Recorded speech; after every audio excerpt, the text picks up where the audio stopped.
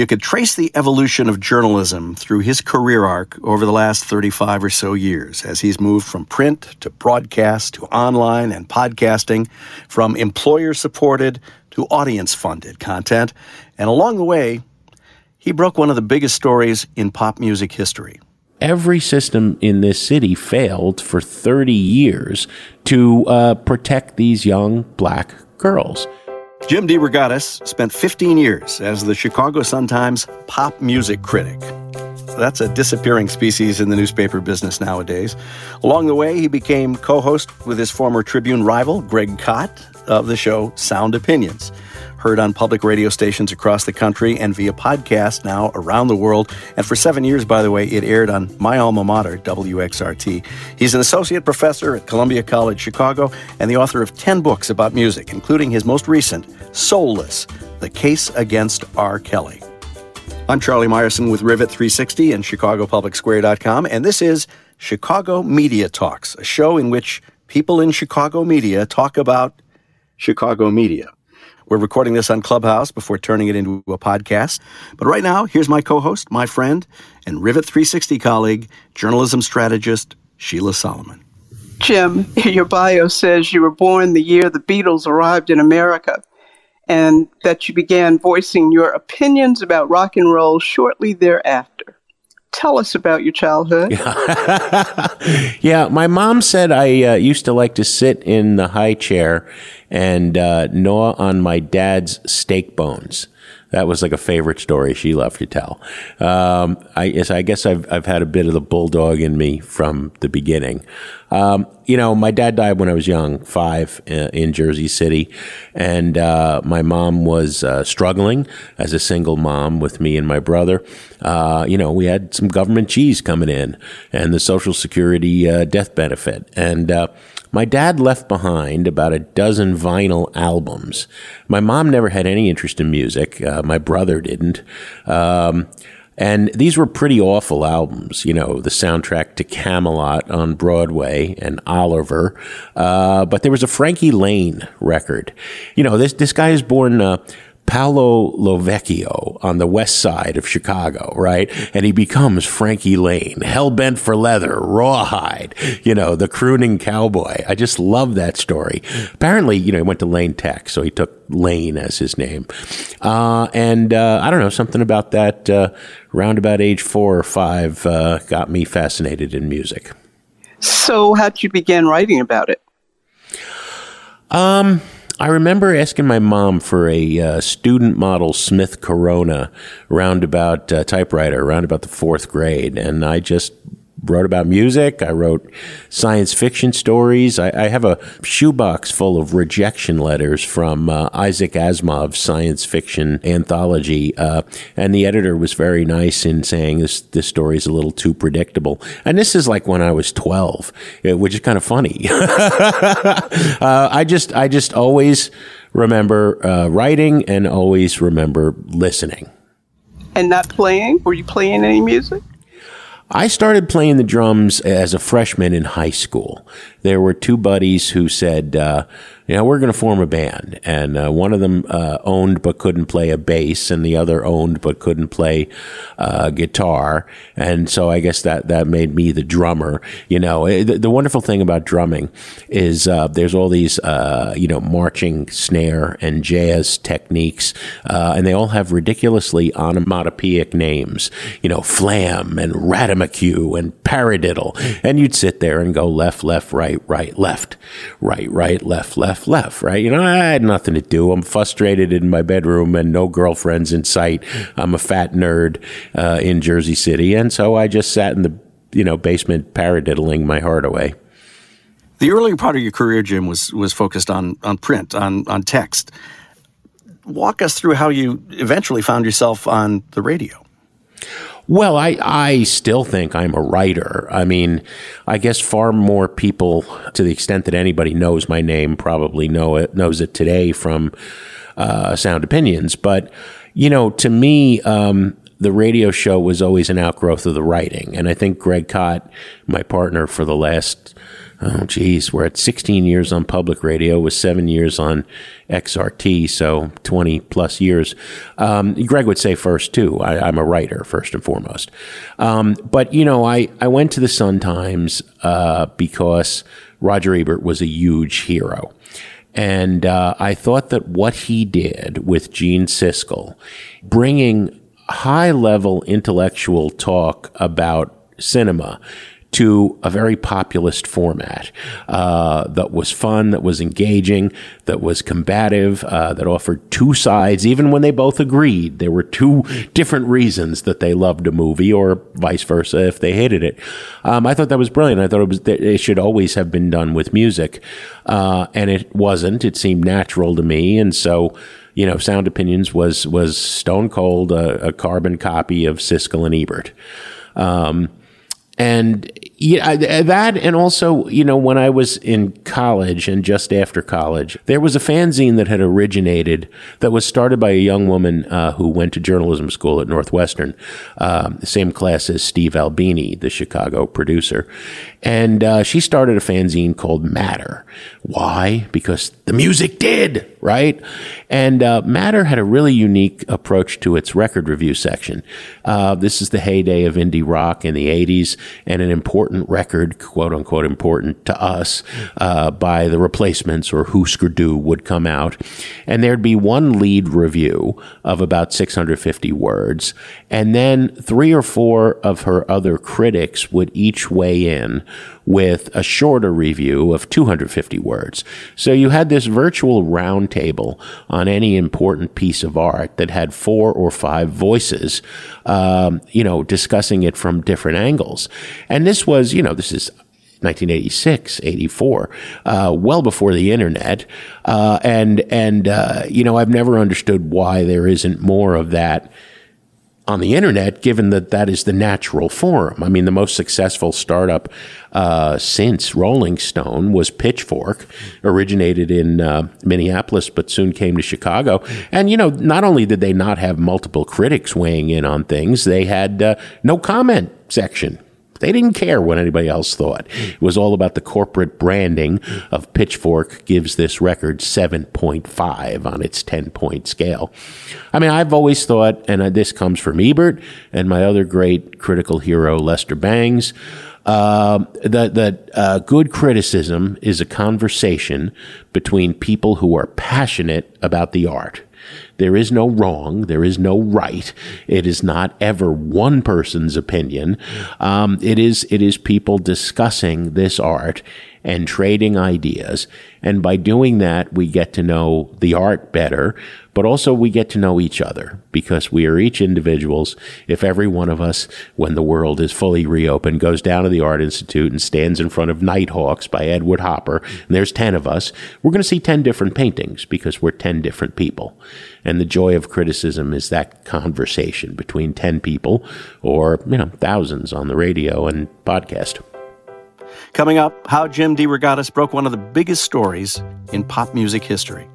Chicago Media Talks is sponsored by Sun Fun U Mediterranean Voyages. When you need a break from all the news and from the windy city itself, join Sun Fun U for a week yachting through the Mediterranean, learning history of the region and playing in the sea. To make trouble seem a world away, visit Sun Fun U and sign up for a voyage this summer. The criminal case against R. Kelly, who's maybe most famous for the song I Believe I Can Fly in the original Space Jam movie, is now almost old enough to drink. It's older than many of your Columbia College students, Jim. Yeah. How do you bring people up to speed if they weren't even born in the year 2000, if they don't even remember that song? Well, his saturation into pop culture is such that I really don't have much problem telling people who R. Kelly is. I mean, when I teach a class called Music and Media in Chicago, I do have to explain who Bo Diddley was, or Shaka Khan, But R. Kelly, you got to remember, these kids were, in diapers in the playpen watching Space Jam, which, I Believe I Can Fly powered that. So people know R. Kelly. I think, to put it in perspective, In popular music, there has been a long and ignoble history of men treating women badly since well before the Bobby Soxers of the Sinatra era to last week. And in that long and sad, hateful context, no one has ever faced as many federal charges as Robert Sylvester Kelly. If convicted on everything in the 2 federal cases, one in Brooklyn, one in Chicago, he faces 195 years in jail. And, given this long history of men treating women very badly, it's a singular accomplishment, that bad a record. I never wanted to write Soulless, my book about Kelly. I was convinced by an agent who said this is an important Me Too story, and an editor who, chance would have it, small world, went to the high school in Oak Park that the girl on the first videotape attended. I don't think if there was that personal connection, it would have ever been published. I wrote it because Chicago failed. It wasn't R. Kelly as predator. I mean, that was a huge part of it. But every system in this city, the courts, the cops, despite some notable exceptions, the music industry, the black church, the school system, every system in this city failed for 30 years, victim number one's 1991, to protect these young black girls. And this gets repeated a lot. It is not me saying it. It is me from hundreds of interviews for 15 years, 20 years, with young black women. Nobody matters less in our society than young black women. And it was an open secret. To that list, I have to add that journalism failed. It was a very lonely beat of me and Abden Palish, the court reporter. I had to teach him who Curtis Mayfield was. He was so clueless about music. And that great columnist Mary Mitchell, who had our back when we were being branded as tearing down a beloved black superstar. She was saying, what you are missing, black community of Chicago, is the dozens of victims my colleagues are detailing who are young black women.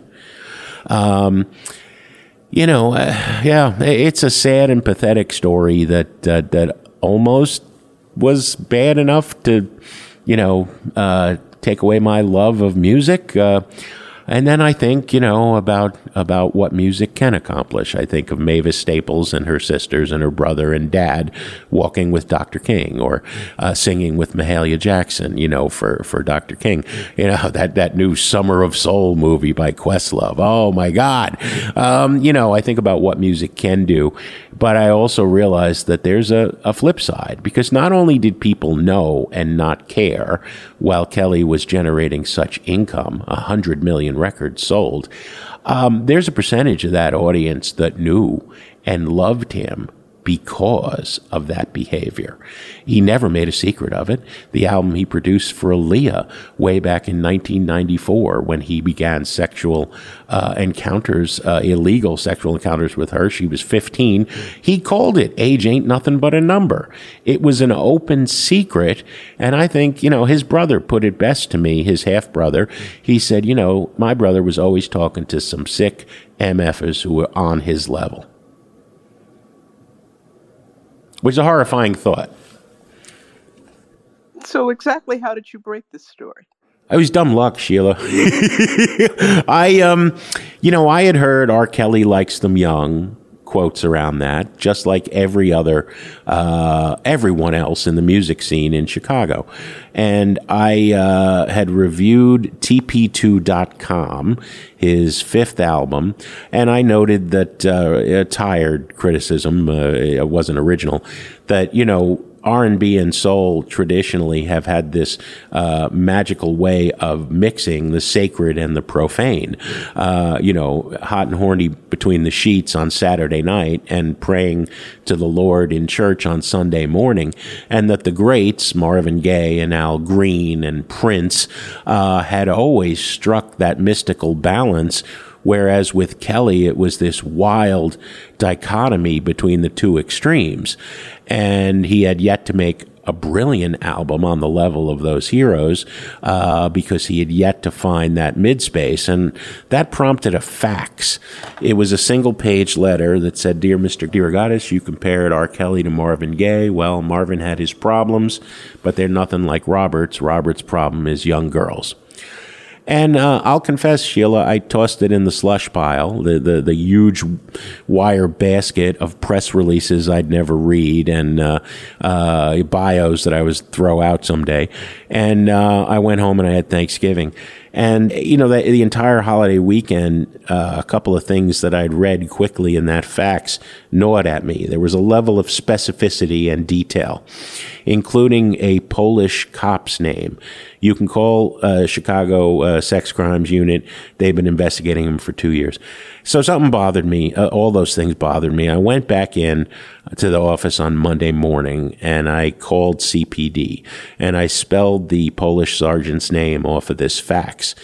And very bothered a woman who answered the phone said, nobody here by that name. And I almost hung up.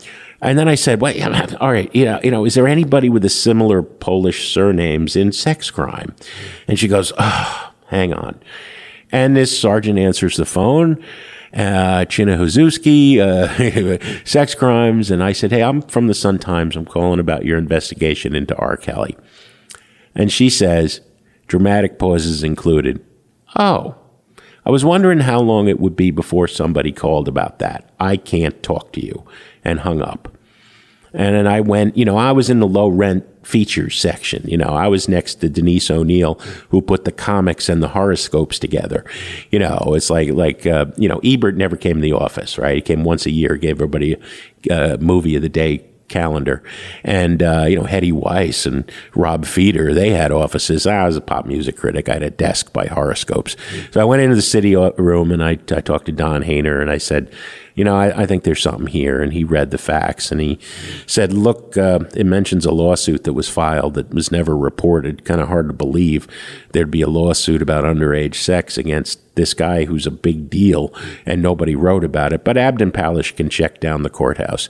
And that started our journey. And so for 6 weeks, night and day, we worked on the first story that ran just before Christmas, 1999, and we thought, we nailed this guy. We got some papers handed to us that had been sealed by the court with the annulment of the marriage to Aaliyah. We didn't talk to the girl who filed the first lawsuit. I never talked to her until just before the book came out.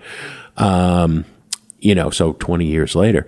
But we talked to everybody on her witness list, and we talked to a lot of people in the Chicago music. We thought we nailed him.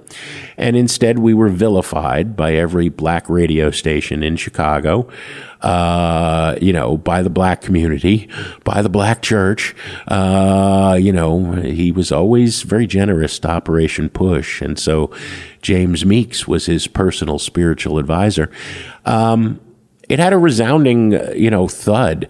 When it was picked up by anyone else, the Tribune never forwarded a word of our reporting.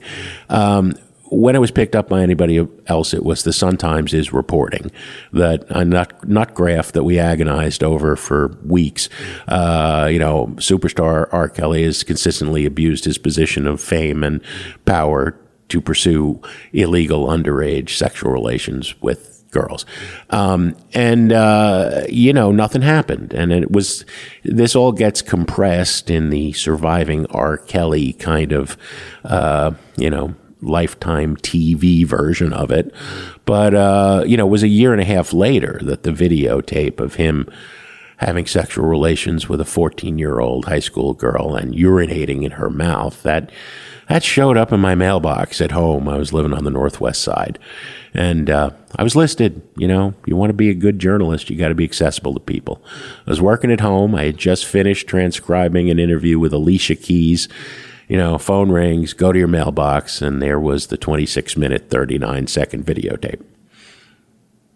And that didn't do it either. I was acquitted. That video eventually caused some legal complications for you, some legal trials, so to speak. Can you talk a little bit about that? Yeah, well, I think Dick Devine, then the state's attorney, he blew that case. They did not charge Kelly with statutory rape. They did not investigate criminal charges that could have come from the 5 civil lawsuits filed against Kelly. By that point, it took 6.5 years to go to trial. It broke every record in Cook County for the amount of time between indictment and trial. He was indicted only for making child pornography. We now know, thanks to the federal charges out of Illinois and Brooklyn, that there was witness intimidation, there was bribery, witness tampering.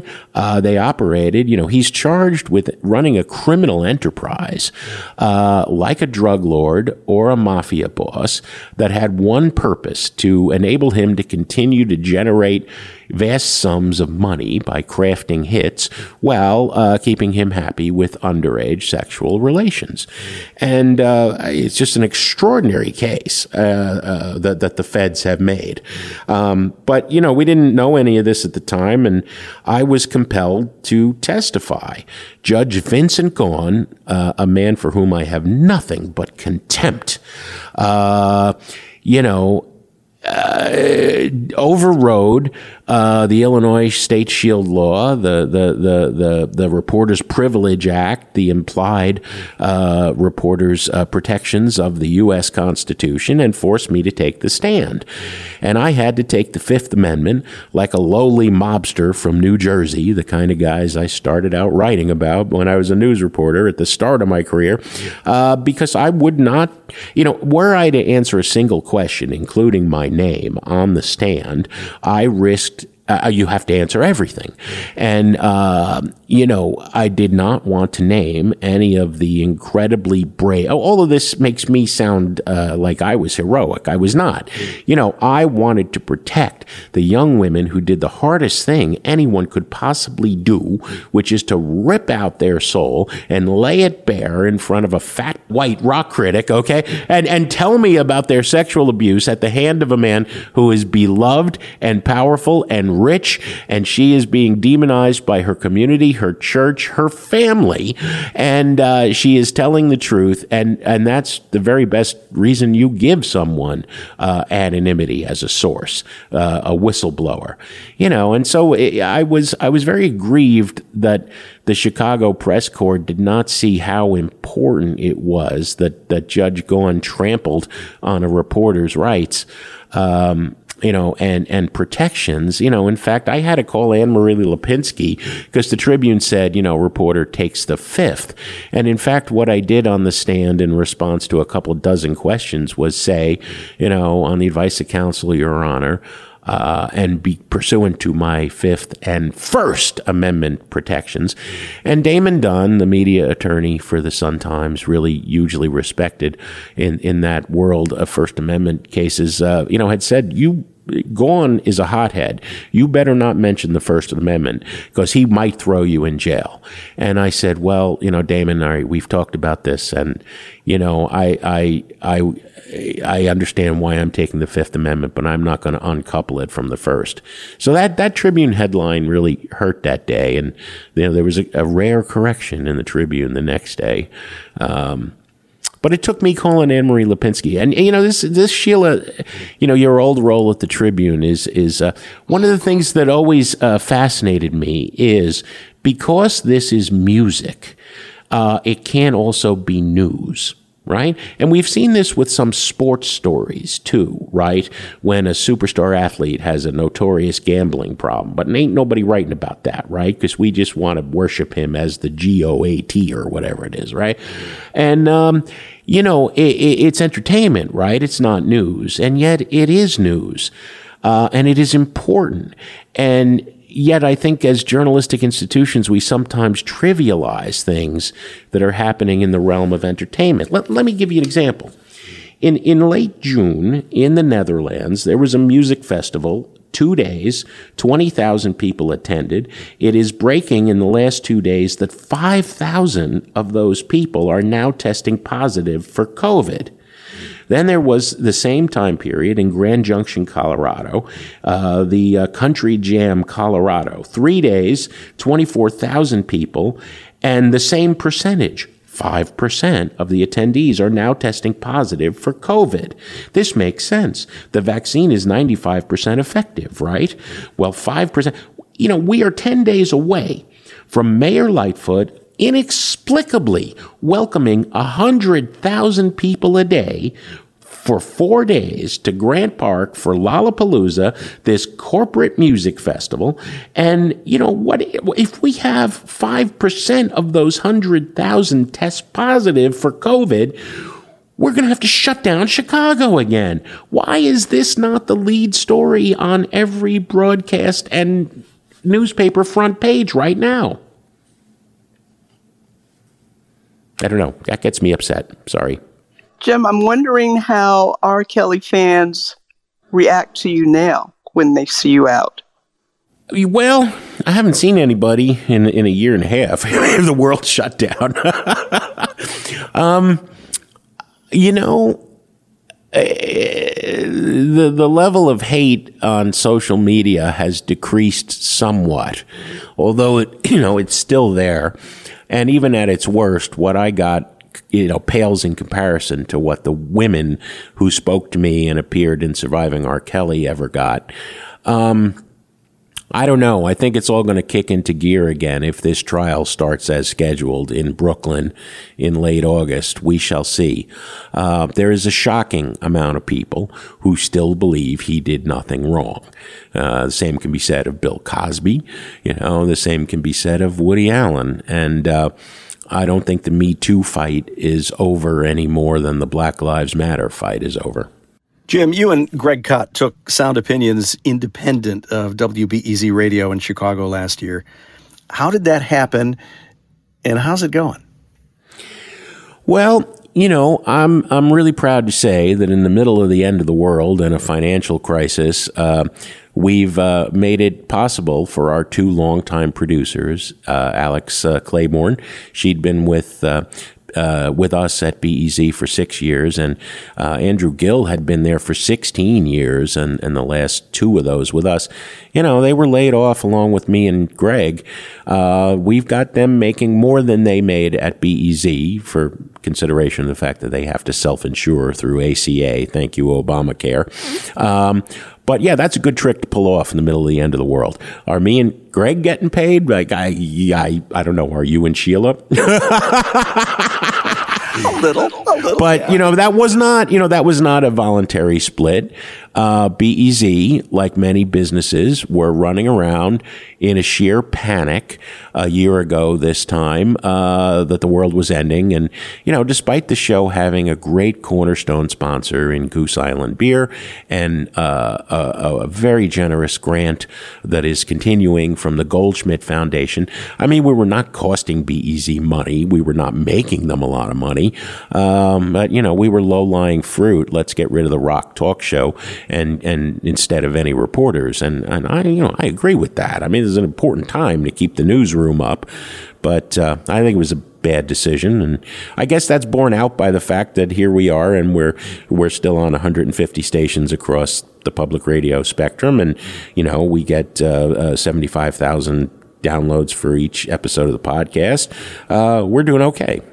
Lift the curtain a bit and tell us about that transition to something I've done myself at ChicagoPublicSquare.com, soliciting audience support directly. How has that gone? How did you launch it?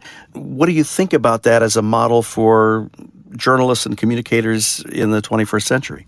Well, I always said, often during pledge drive time, public radio was ahead of the curve in this Patreon, Substack support. Support us if you think we bring you something of worth model, right? We are supported by listeners. Thank you for keeping it coming, whether it's $1 a month or whether you can give $1,000 a month, right? I think that this model for journalism starts with public radio stations across the country. And so our listeners have been supportive, and Goose Island stuck with us, and the Goldschmidt Foundation, and now we have additional advertising coming in. That's the weirdest part, right? Because podcasts right now are super they're the hot thing, right? So they're cheap for, weird but hip companies to advertise, and Greg and I have to look at each other from the business point of view. It's like, well, that would be $1,400. On the other hand, this is a male grooming product that is designed to help you shave your pubic region. I ain't going to read that. And Cot's like, I ain't going to read that. And all right, well, okay, well, we're not there. We got to have some standards here. That's a little weird. Hey, Jim, this is producer Jesse.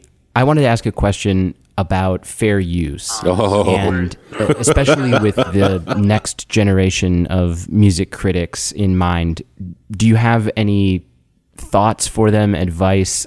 Because it can be a kind of a tricky area. Yeah, I hate as a journalist to say I'd rather not comment on anything. This has notoriously gotten me in trouble in the past. Look up Hootygate if you're so inclined, and my time at Rolling Stone. Look, it's the Wild West out there. It is my contention that podcast platforms, Stitcher, Spotify, Amazon, Apple, ought to be having licenses with BMI, ASCAP, and CSAC the way that radio stations do. So if we play even only a portion of a song, 40 or 50 seconds, on the radio show on 150 stations, each one of those stations has contracts with the rights organizations, right? The podcaster in her basement is not going to be able to get BMI, ASCAP, CSAC licensing or afford them. Or is she going to be able to contact and get permission for every song she wants to use? There are myths out there. If you're under 20 or 30 seconds, you're okay. In fact, some big, evil, despicable, vile corporations, hello, UMG, I'm looking at you, contend there is no such thing as fair use. 0 seconds of any copyrighted work are allowable, even if you are using them for education, criticism, or journalism. Now, eventually, this is going to get to some sort of federal court battle.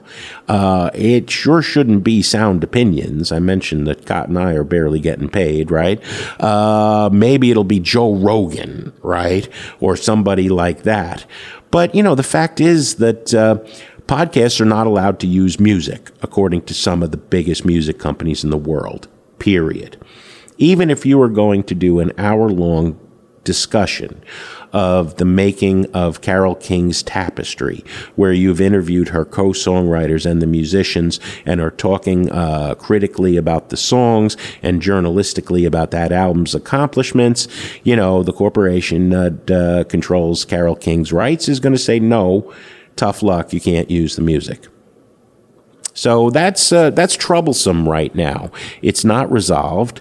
Facebook just began inviting people to host their podcasts on Facebook, but they've got an algorithmic bot that if it detects anything over 30 seconds worth of music, doesn't matter. If I made the music in my basement, put it on my podcast, it just kicks that podcast off of Facebook. So it's a mess right now. Somebody ought to resolve it. It ain't going to be sound opinions. Unless, Bill Gates wants to give us a grant to fix it.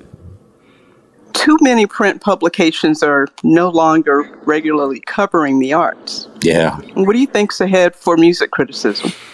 Well, Sheila, it's gone into the realm of the indie musician or, the poet. I mean, we still have a dozen or 24 poetry MFA students at Columbia College every year. They don't graduate expecting to get a job as a poet. They don't exist, right? But that is your passion and that is your love. And, people who make music independently can just as soon imagine not eating or breathing as not making their music. It's sad to think of criticism in that same realm, but this is true across the arts. I mean, we have no full-time dance critic anywhere in Chicago and no full-time, Leor Galil at the Reader, but, full-time and the Reader salary is I don't know if those two things are accurate in the same sentence. How can the Tribune not have a full-time, it hasn't had a full-time TV critic since Maureen Ryan. That's going back almost a decade. It's just ridiculous. Again, for two reasons. I mean, understanding the arts is understanding our world. And number two, important stuff happens in the art realm. R. Kelly or Woody Allen or, just understanding, if you were listening to the music of NWA in the 90s, then what happened with the Rodney King verdict and the social unrest would not have been a surprise. Similarly, the last year's Black Lives Matter protests and George Floyd. And, I don't see it as any less important beat than City Hall or anything else you care to name. And yet, that's the first thing being eroded. But let's face it, journalism's in such sorry state, in Chicago, nationwide, everywhere. And this is how, in part, we have this proliferation of a horrifying some 35 to 45% of America thinking that vaccines are a plot to take away their guns and embed them with a microchip. And we're going to see another wave of this damn thing. It's absurd. There's also people who are now arguing the earth is flat. So what do you tell your music and media class students at Columbia College Chicago these days about journalism, their potential employment, the careers that they might aspire to have? Well, those are two separate questions. Journalism's arguably more important, Charlie, than it ever has been. Where they will be able to get paid to do it, I have no better knowledge than any of, my dozens of former colleagues who just left the Tribune, right? Or those who hang on valiantly at the Sun-Times. I think it's up to them, the 18 to 22-year-olds in my desks, to invent the new model that will make this sustainable, because it doesn't cost anything to go review a show at the Riviera Theater, but you better believe you need resources to do the kind of reporting that Abden Palish and Mary Mitchell and I did for 15 years on R. Kelly. We needed legal backing, we needed editing, we needed vetting, we needed everything, and the Sun-Times gave it to us. I couldn't do that as a freelancer. So, it's up to them. And I hope that when those 22-year-olds figure it out and have their hands, and, shout out to Block Club Chicago. I mean, that's doing fantastic work. And the Tribe. Wow. If you're not following both of those the way that you hopefully still subscribe to and support the Tribune and the Sun-Times, you're missing out on vital journalism that may just be the future. But, I always hope the 22-year-old, when she is my age, will take pity on the old man and give me a column once a month, So, Jim, are you working on any books, any new shows? Well, trying to keep Sound Opinions going is week to week, and a tremendous amount of work, but also a huge joy that we're pulling this off. I had a book, Sheila, that I wanted to write that got derailed by R. Kelly, and I'm trying to return to it. I always saw the R. Kelly book as side A and side B. the song Rock and Roll by the Velvet Underground. Janie said when she was just 5 years old, there's nothing happened at all. One fine day she turns on a New York station. Her life was saved by rock and roll. I naively, and not in a Bono save the world way, believe that this music can save you. It is what helped me not to become a fat racist Jersey City cop or prison guard like everybody I went to high school with. Jersey City is like Gary, Indiana when I was growing up, a sad place, a tough place. Now it's, all gentrified. But, I found this music and I found the writing about it. And both of those things, saved me by giving me a much broader view of the world. So I wanted to write that story and pair it with If Rock and Roll Can Save Your Life, Can It Also Ruin It? The R. Kelly story. But nobody wanted the side A. They wanted side B. And it came down to two publishers. The one went to the high school in Oak Park that the girl in the videotape attended, and the other publisher, potential publisher who ultimately passed on the book, she went to Kenwood Academy with R. Kelly. If it had, two publishers, this is, you got to remember, this is before, I'm trying to sell this book before Surviving R. Kelly broke every viewer record for Lifetime TV ever, right? So before TV, and only these two editors who had personal connections to the story.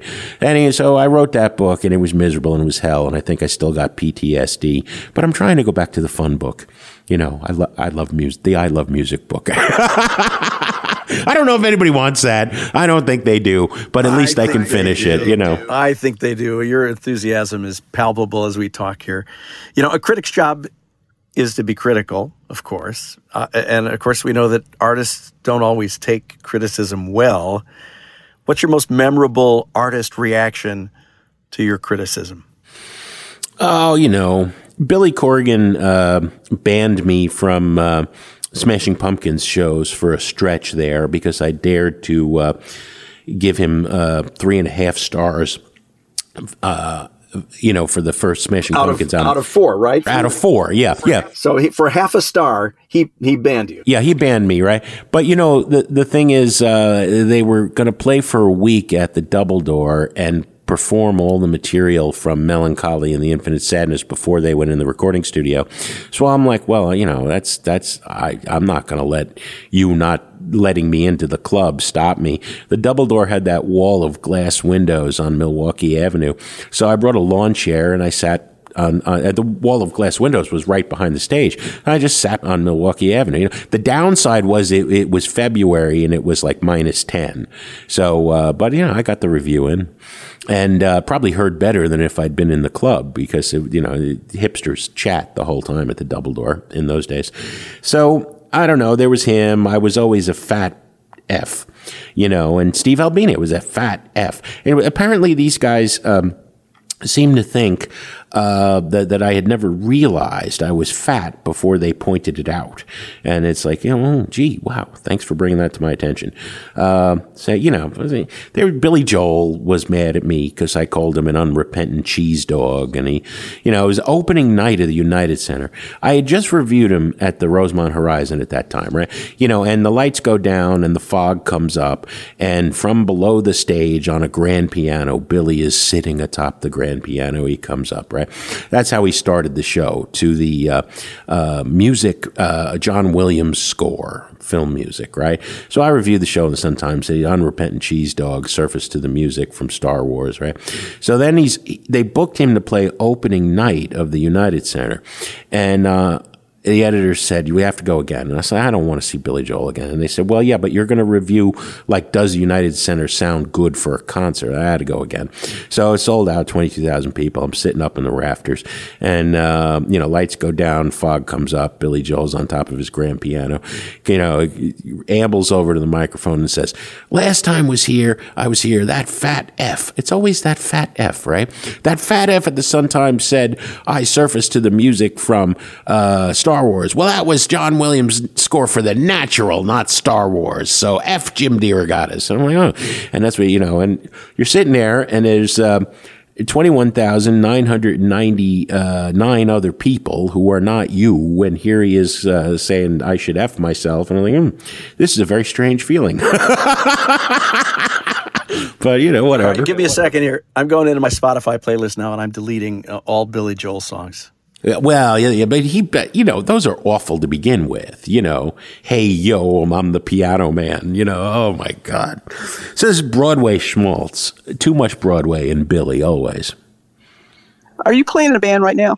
Yeah, I've always played in a band. I've played in a band since I was 13. So, yeah, my current band is called Vortis, Vortis, and we just finished a new album. We've been playing since like 2000, and we have a couple of records out there. And, it's named after the Vorticist movement.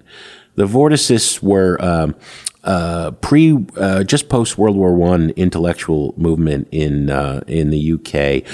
James Joyce, before he got blind and old and bitter, and Wyndham Lewis before he became he was the designer. Ezra Pound before he became the fascist. The Vorticists said we should strive in life to perpetuate violent structures of adolescent clarity, which I think in 1918 is a very good definition of rock and roll. No matter what age you are, live with the lust for life of a teenager. So, yeah. So we have this new album. We're in the middle of mixing it. It's called The Miasmic Year. It's obviously our pandemic record. Jim, as you're involved in all of these projects, your blog seems to have gone fallow. What's your thinking these days about posting your thoughts in text to the web with some frequency? Well, I did the blog after the Sun-Times. I did the blog for WBEZ for 7 years. And again, I think it was a penny-wise, pound-foolish decision that it wasn't worth paying me the pittance that I got. I was very proud of breaking some important stories on the blog. The reason I'm banned for life from Lollapalooza is, they were not paying the amusement tax that every other entertainment venue from the size of Shuba's up to the Allstate Arena have to pay. And I hammered away on that for a good 2 years and cost them $7.5 million a year. So I became persona non grata. I wrote a lot about the Congress Theater and the notoriously unsafe conditions there. Anyway, that wasn't worth $700 a month, so there went the blog. Charlie, I'm spoiled, right? I mean, I would rather a couple of times a year pitch the New Yorker now and say, are you interested in a story about, the use of music in Quentin Tarantino's Charles Manson movie and how it's like so wrong compared to Manson's music? And then they say yes, and then you're like in the New Yorker, and all my professor colleagues at Columbia are really impressed. I guess I'm saying I'm enough, although I am slightly to the left of Noam Chomsky, I'm enough of a capitalist to like to get paid for my work. So I don't necessarily want to blog for free.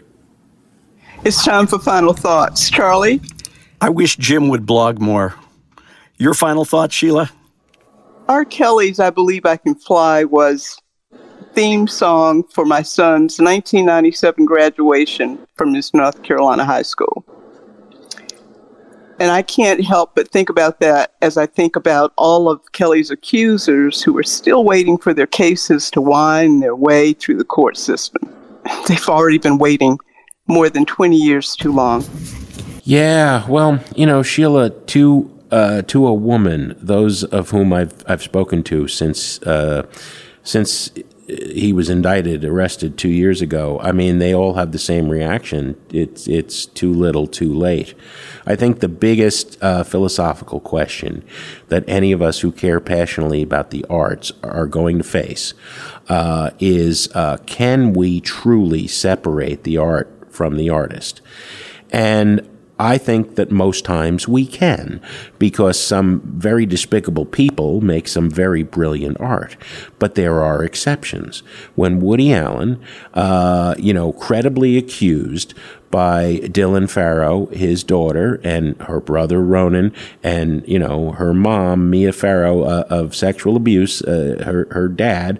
How can we watch Manhattan again, which is the story of a 45, 48-year-old comedian pursuing a high school girl for sex?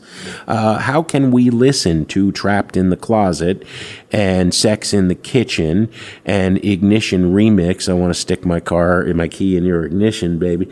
How can we listen to that for pleasure when we know that Kelly is singing about a vision of hedonism that says, I will take my pleasure wherever I desire, and I have no concern for the health and well-being of my possibly underage partner. So this is, Picasso was a jerk, treated women badly. I really kind of like that ugly statue downtown, right? But there are exceptions, and a lot of them are in pop culture, and I think we're going to be wrestling with this for some time.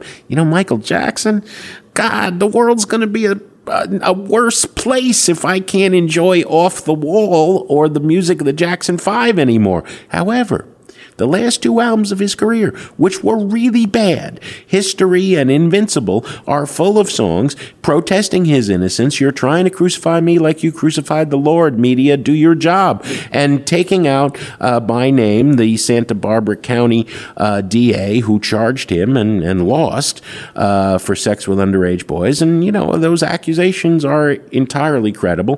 Thankfully, the two rotten albums where he's singing about them, we can write those out of the catalog. I would hate to stop listening to Off the Wall, but I don't know. This is a big question that we've all got to wrestle with. And I don't think there's a right and a wrong, because there's never a right and a wrong in art. There's just, you not thinking about it. That's the only thing that's wrong. If you have your answer and say, I can still get pleasure from I Believe I Can Fly, or Step in the Name of Love was my wedding song, it is my song more than it is Kelly's, I'm not going to say you're wrong. I can't listen to it, and neither can many of those women that I talk to. So, Jim, I know you have your drums close at hand, because from what I understand, you're never far from them. Can you drum us out? I will make some noise. I'm not a musician, Charlie. I'm merely a drummer.